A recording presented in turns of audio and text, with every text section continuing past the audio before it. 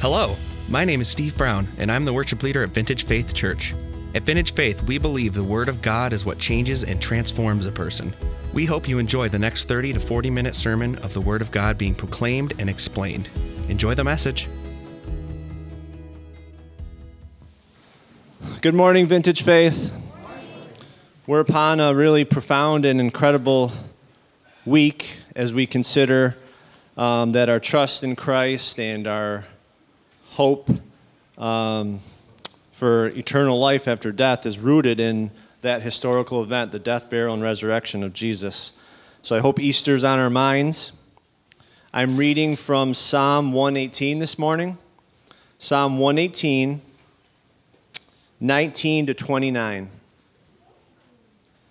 Open to me the gates of righteousness, that I may enter through them and give thanks to the Lord. This is the gate of the Lord. The righteous shall enter through it. I thank you that you have answered me and have become my salvation. The stone that the builders rejected has become the cornerstone.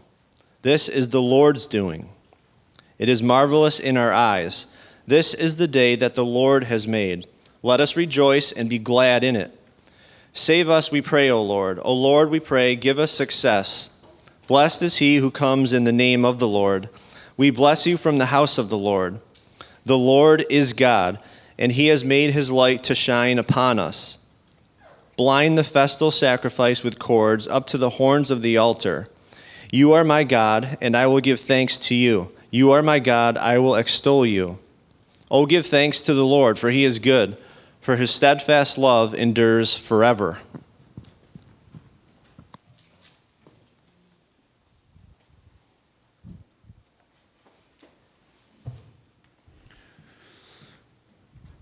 Good morning.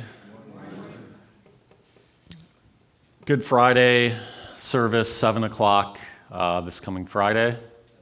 We'd love to have you here. That's going to be just a time of reflection, contemplation, somber. We'll be singing and reading scripture. We hope to have you. Just a few announcements about our Bible studies here, because we've been shut down in some sense for a pretty long time. But there are a few that have been up and running and getting up and running.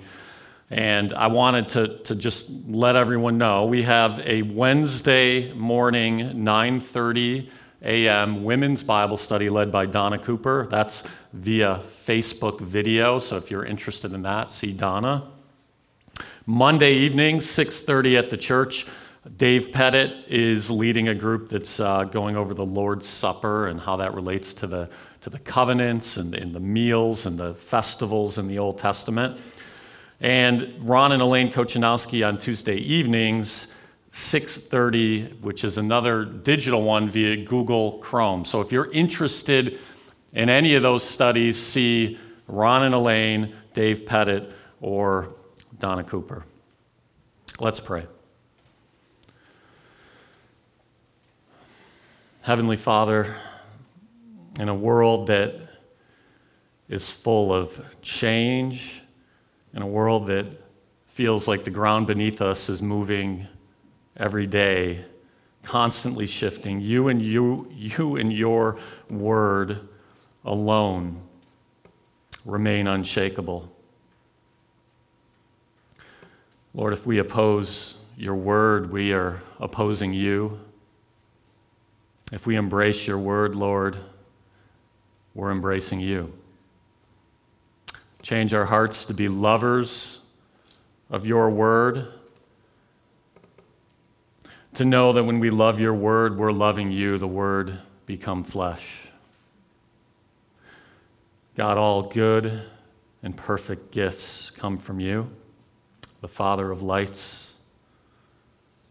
The greatest gift of all is the gift of your Son, as the Lamb of God who took away the sin of the world. How sweet it is to come into your presence through the blood of your Son. How sweet it is to worship a King who would die for us when we were still enemies and at enmity towards him.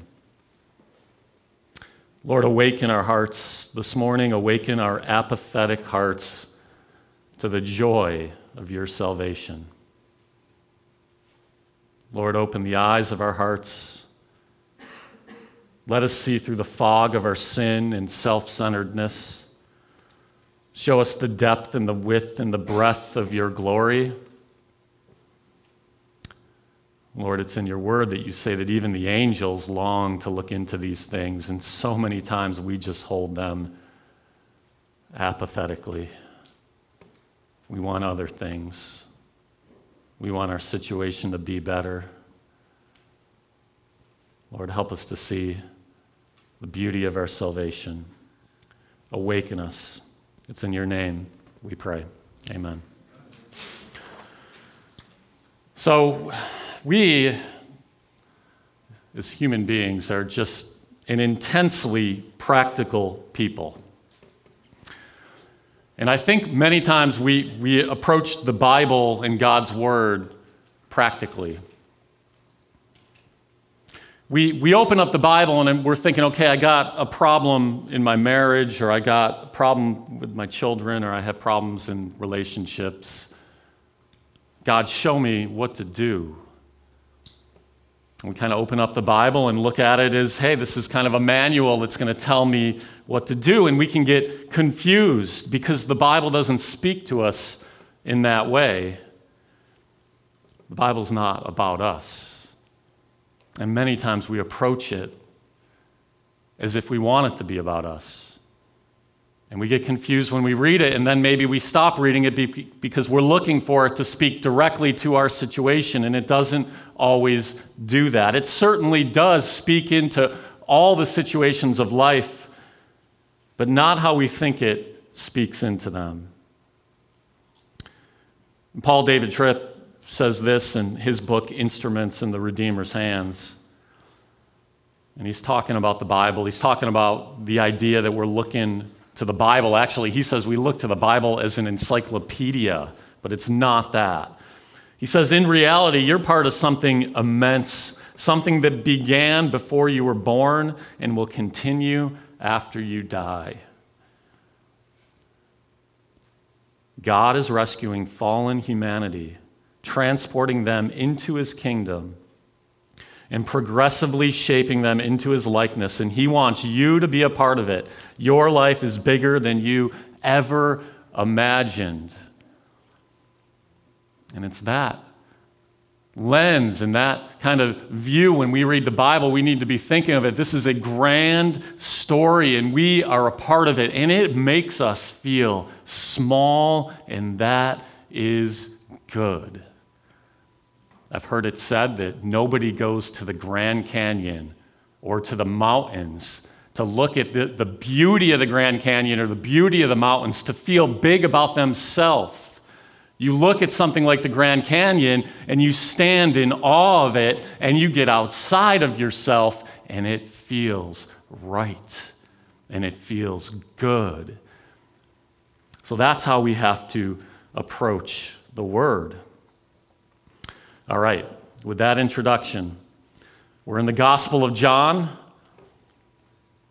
We're now getting to the point of Holy Week. Jesus is going to die within a week of the text that we're looking at today. We can't overestimate the political tension that's happening in Jerusalem at this point. It's Passover week. The year's AD 33. It's the month is our month would be March. It's not the Jewish month. Israel's living under the thumb and oppression of Rome. We've talked about that. That comes up a lot during this gospel because Jesus' interaction with the Jewish people, they're always just wanting that political out. We need a political Messiah. So Israel's under the thumb of Rome. And the Jews want their freedom, and they're hearing, man, there is a guy, there is a man. His name is Jesus, Yeshua. He's around in the land. He's doing miracles. He's the one. He's the Messiah. He's the one that's going to deliver us out from under the thumb of Roman oppression. He's the one. And all of the insurrectionists, the guys that have been kind of waiting to take over Rome. Their swords, they got the stone to their sword, and they're just sharpening that thing, getting it ready. All right, we're going to take it over. It's here. Our Messiah is here. The time has come. And Rome is ready too. Rome feels the tension. And they've got soldiers all around. This Passover is unlike any other Passover that has happened in the history of Judea. It's a powder keg ready to explode. And Jesus does not disappoint. All right, let's go to our scripture today. John chapter 12, 12 to 13. The next day, the large crowd that had come to the feast heard that Jesus was coming to Jerusalem. So they took branches of palm trees and went out to meet him, crying out, "Hosanna! Blessed is he who comes in the name of the Lord, even the King of Israel." So imagine the scene. They're hearing that he's coming. He's going to be coming into Jerusalem, and the crowds are ready. And they've got palm branches, and they're going to spread the branches out like a royal red carpet for their Messiah. And they're screaming, "Hosanna! Hosanna! Blessed is he who comes in the name of the Lord." This is straight from Psalm 118. Psalm 118 was a messianic psalm. It's a halal psalm. It's a psalm that would have been sung during all the great feasts, certainly been sung during Passover. And the crowds are rightly saying, he's the Messiah. Hosanna. And Hosanna is actually a Hebrew word that is two words, Yasha, Hoshaya, and Anna. And it literally means, save us. I beg you to save us. I beg you to save us. It's translated in the ESV, save us, we pray, O Lord. But it's got that idea of, Lord, save us. We're hurting here. We need you. Save us. And the crowds are screaming this. And again, they're identifying this man is our Messiah. Psalm 118, 25 to 26 says, "Save us, we pray, O Lord. O Lord, we pray, give us success."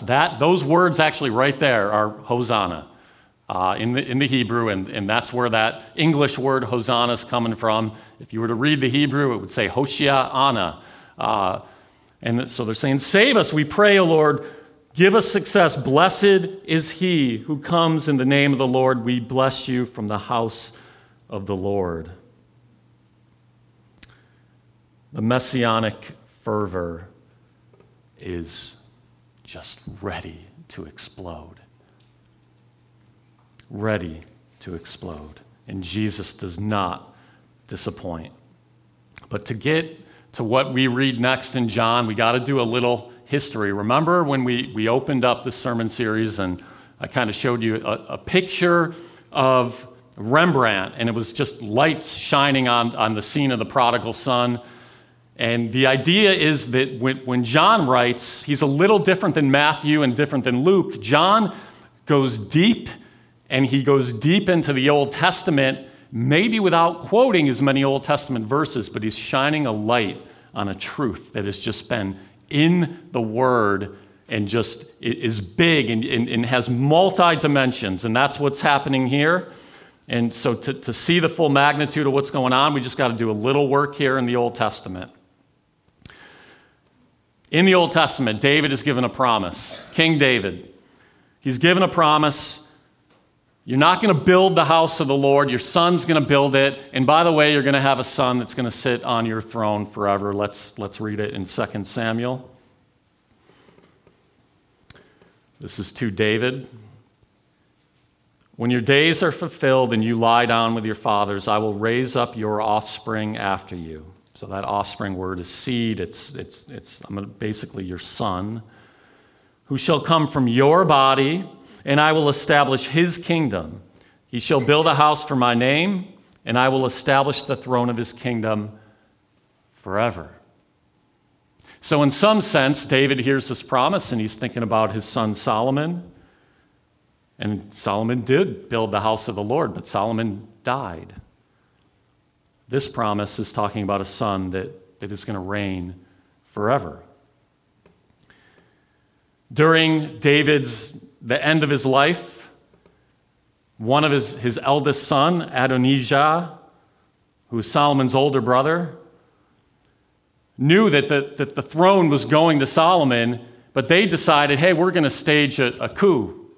We're going to take this thing. Here's what we're going to do. We're going to march into the city, and we're just going to proclaim that Adonijah is king. David's old. He can't even see anymore. He's not even going to know. And they do that. And David hears about it. His wife comes in, Bathsheba, and she comes in and she says, hey, I thought you promised Solomon. Why is Adonijah out there talking about he's becoming king? And David says, oh, no. Solomon is king. And we see this in 1 Kings. And the king said to them, take with you the servants of your Lord and have Solomon my son ride on my own mule and bring him down to Gihon. And then 1 Kings 1:39-40. Then Zadok the priest took the horn of oil from the tent and anointed Solomon. They blew the trumpet, and all the people said, long live King Solomon. And all the people went up after him, playing on pipes and rejoicing with great joy, so that the earth was split by their noise. So get this picture here. Solomon is riding in on a mule into Jerusalem. The crowds are surrounding him, rejoicing. He's being declared king. And the rejoicing is so great that the earth was split. Hundreds of years in the future, the prophet Zechariah says this, rejoice greatly, O daughter of Zion. That's Jerusalem. O daughter of Zion. Shout aloud, O daughter of Jerusalem. Behold, your king is coming to you, righteous and having salvation is he. Humble and mounted on a donkey, on a colt, the foal of a donkey. So with all this background in mind, you've got Solomon, the son of David, enters the city on a mule, being declared king. You've got Zechariah who says, Jerusalem, your king will come to you on a donkey. And now you have the triumphal entry with the crowd screaming, Hosanna, Hosanna, save us, save us, save us. And what does Jesus do? John 12:14-15, Jesus found a young donkey and he sat on it. Just as it is written, fear not, daughter of Zion, behold, your king is coming, sitting on a donkey's colt. Jesus is saying, I am the true son of David. Solomon was David's son, and he died. I am the son that Samuel is talking about, the one who will sit on the throne forever and ever. And I am who Zechariah is talking about. I am your king, and I am coming with salvation. Don Carson says this about Christ in the triumphal entry. He says, he does not enter Jerusalem on a war horse, which would have whipped the political aspirations of the vast crowds into insurrectionist frenzy, but he chooses to present himself as the king who comes in peace, gentle, and riding on a donkey. So there's multiple layers going on here. He's saying, I'm a king, I come in peace, I'm not coming to make war. He's saying, I'm the true son of David, I'm the one that the Bible has been pointing to. I will be reigning forever. I am the king of not only Israel, but of the world. And I am the one that all the prophets have prophesied about.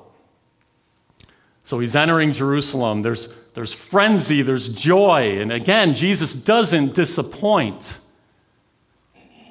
But there's also sorrow. Luke gives us another perspective of the triumphal entry. And we're going to look at that in Luke 19. So when Jesus, he drew near and saw the city, he wept over it, saying, "Would that you, even you, had known on this day the things that make for peace. But now they're hidden from your eyes. For the days will come upon you when your enemies will set up a barricade around you and surround you and hem you in on every side and tear you down to the ground, you and your children with you, and they will not leave one stone upon another in you, because you did not know the time of your visitation." This is worth pondering. We should stop and think. All of the people of God are just in a frenzy and they're excited and they can't wait. And finally, our deliverer is here and he comes, and as he's entering the city, he weeps. In fact, the word here for weep is different than the word for weep when he weeps at the grave of Lazarus. The word here is to wail, lament, with emphasis of the noise accompanying the weeping. Think about this. This is the humanity of Christ. He's coming into Jerusalem, the city of God, the people of God, and he knows what's going to happen. And he weeps. So much so that the outer physical body of him is probably shaking. Do you have a category for a Christ like that?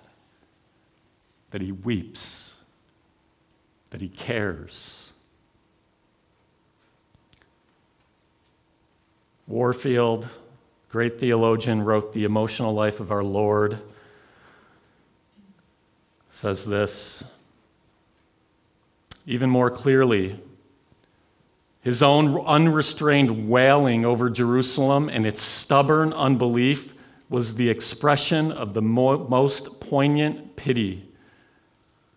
The sight of suffering drew tears from his eyes, so he's talking about Lazarus and that scene. But obstinate unbelief convulsed him with uncontrollable grief.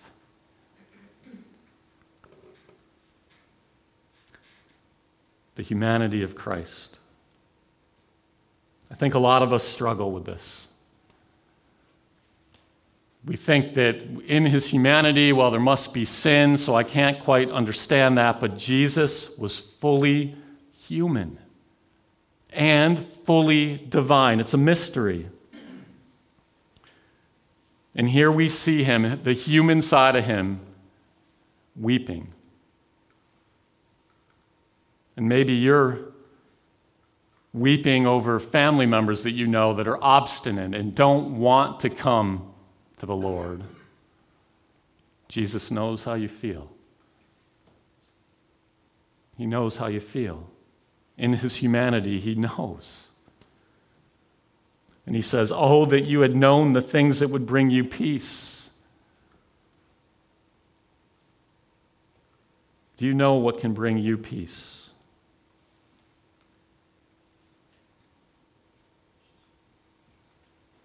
All of our souls are restless. Every one of us. But there's only one person who can bring us peace. It's Jesus. He says, "My yoke is easy, my burden is light." Everything else that we try to find peace in is going to eventually frustrate us and crush us. Only Jesus can bring peace. Second, he comes for judgment. He actually describes what happens to Jerusalem in 70 AD. He says the days are coming when your enemies are going to set a barricade around you and surround you on every side and tear you down to the ground, and not one stone is going to be left turned over. And we know that the Romans did this. They surrounded Jerusalem in AD 70. And they blocked any food coming into the city. They starved the people in Jerusalem. And then they ransacked it, and they took the stones, and they were looking for the gold in between the stones in the temple. And this prophecy became true. And Jesus is weeping because he knows that they're going to reject him. The very same people that are screaming, Hosanna, save us, Lord, save us, they're going to be screaming in 1 week, crucify him. Kill him. Give us Barabbas. Take him to the cross. He's a blasphemer. He's evil. He's sinful. The same people. And he knows it. Psalm 118, this is, again, this messianic psalm that is really kind of in the background of this day on the triumphal entry. It goes on and it says, the stone that the builders rejected has become the cornerstone. This is the Lord's doing. It is marvelous in our eyes. So Jesus, this is talking about Jesus. We're going to read here in a bit in Matthew. He's the cornerstone. He's rejected by the builders, by the Jews. He's rejected, but it was the Lord's doing. It was all part of the plan. In Matthew 21, as Jesus is arguing with the Pharisees, he says to them, have you never read in the scriptures, the stone that the builders rejected has become the cornerstone? This was the Lord's doing, and it was marvelous in our eyes. Therefore, I tell you, the kingdom of God will be taken away from you and given to a people producing its fruits. And the one who falls on this stone will be broken to pieces, and when it falls on anyone, it will crush him. It crushed Jerusalem. Their rejection of Jesus crushed them. In fact, in 70 AD, they got what they really wanted. What they wanted when Jesus was coming into Jerusalem was an insurrection. They wanted a political fight. They wanted to take over Rome. And in AD 70, they actually got that and they lost. They were crushed. God gave them over to the desires of their heart, and they were crushed. And Jesus enters the city on Palm Sunday, and he knows all of this. He sees all of it. It's all in his view, and he weeps. He weeps. Psalm 118 is so much in the background of what's happening here on Passover, and we're going to look at that here in a moment. But the psalm is, again, it's a messianic psalm. It's a psalm that the Jews would have sung at the dedication of the temple, at Passover, at the feast. They would sing this. And it was a messianic psalm, meaning they knew this psalm was about their Messiah. Psalm 118, 26 to 27, again, quoting John quoting this, blessed is he who comes in the name of the Lord. We bless you from the house of the Lord. The Lord is God, and he has made his light to shine upon us. Bind the festal sacrifice with cords up to the horns of the altar. All right. So we're gonna look at this here in a minute. There's something more going on here in the psalm than just exuberance. We've got the rejection of the cornerstone, and now we see, okay, blessed is he who comes in the name of the Lord. Oh, wait, there's a festal sacrifice to be bound with cords at the altar. The horns of the altar were at the place of sacrifice in the temple. And they were seen in the Bible as a place of safety. In fact, if you've read through the Old Testament, there's a few times in the Old Testament where you're going to see people going to the horns of the altar for safety. In fact, Adonijah, who was trying to stage the takeover of Solomon's kingship, David's son, Adonijah, when he found out that David was with it and alive and that he anointed Solomon, he knew, I'm done. I'm going to die. I've made a really big mistake. And he runs to the horns of the altar and he grabs them because he knows this is a holy place. No one's going to kill me here. And he begs for his life at the horns of the altar. There's multiple instances of people running to the horns of the altar. The horns of the altar were a place of safety. No one would kill someone at the horns of the altar. The altar was also a place of sacrifice. This is where the sins of the people were atoned. And when we look at this psalm, Psalm 118, we're seeing a messianic entrance into the city, and then we're seeing, wait, bind the festal sacrifice with cords? What? Up to the horns of the altar? Psalm 118 is pointing to Jesus. As we know, he is the Messiah. And he is coming to die on the altar of the cross. Derek Kidner says this about Christ in Psalm 118. What those who took part in such a ceremony could never have foreseen was that it would one day suddenly enact itself on the road to Jerusalem. So they're talking about the ceremony of the altar and Passover and Psalm 118.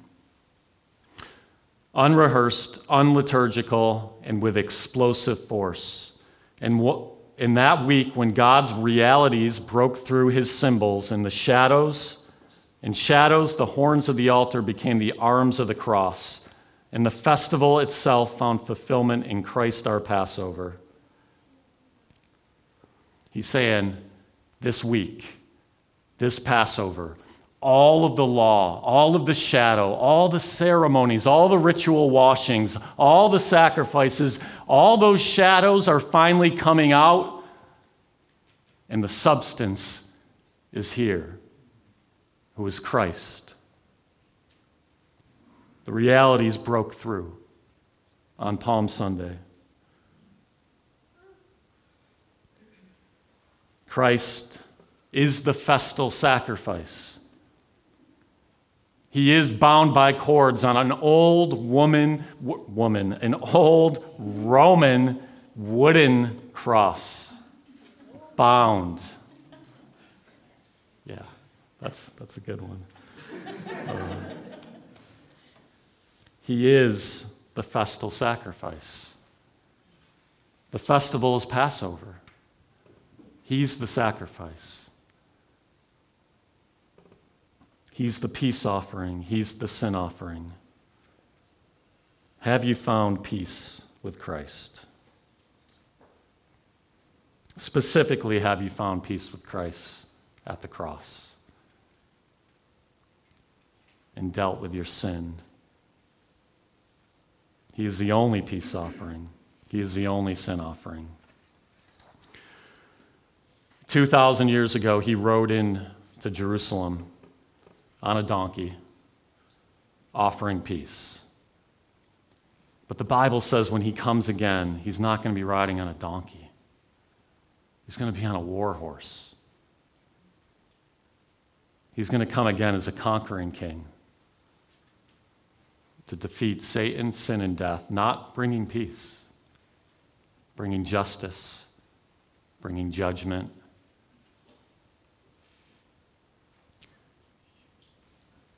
John says in the book of Revelation of this, he says, "Then I saw heaven opened, and behold, a white horse. The one sitting on it is called Faithful and True, and in righteousness he judges and makes war. His eyes are like a flame of fire, and on his head are many diadems, and he has a name written that no one knows but himself. He is clothed in a robe dipped in blood, and the name by which he is called is the Word of God. And the armies of heaven, arrayed in fine linen, white and pure, were following him on white horses. From his mouth comes a sharp sword with which to strike down the nations, and he will rule them with a rod of iron. He will tread the winepresses of the fury of the wrath of God the Almighty. On his robe and on his thigh he has a name written, King of Kings and Lord of Lords. Are you ready for that? Is he going to be coming and fighting for you or against you? Now is the time to put your faith in him. And if your faith is already in him, now is the time to just continually go back to him. You're not going to find peace anywhere else. He's the King of Kings and the Lord of Lords. Let's pray. Heavenly Father, we look to you this morning, and as we enter Holy Week as a church, help us to feel the weight of this week. Help us to feel the weight of our sin and the beauty of the forgiveness that we have in you, because you are the festal sacrifice. You were bound with cords on the cross. Those cords were nails in your hands and nails in your feet. And you did it willingly, with the joy set before you, to bring many sons and daughters into glory with you. Lord, help us to not only be somber and reflective, but to have joy in our salvation. Remind us of the joy of our salvation. We pray all this in your name. Amen.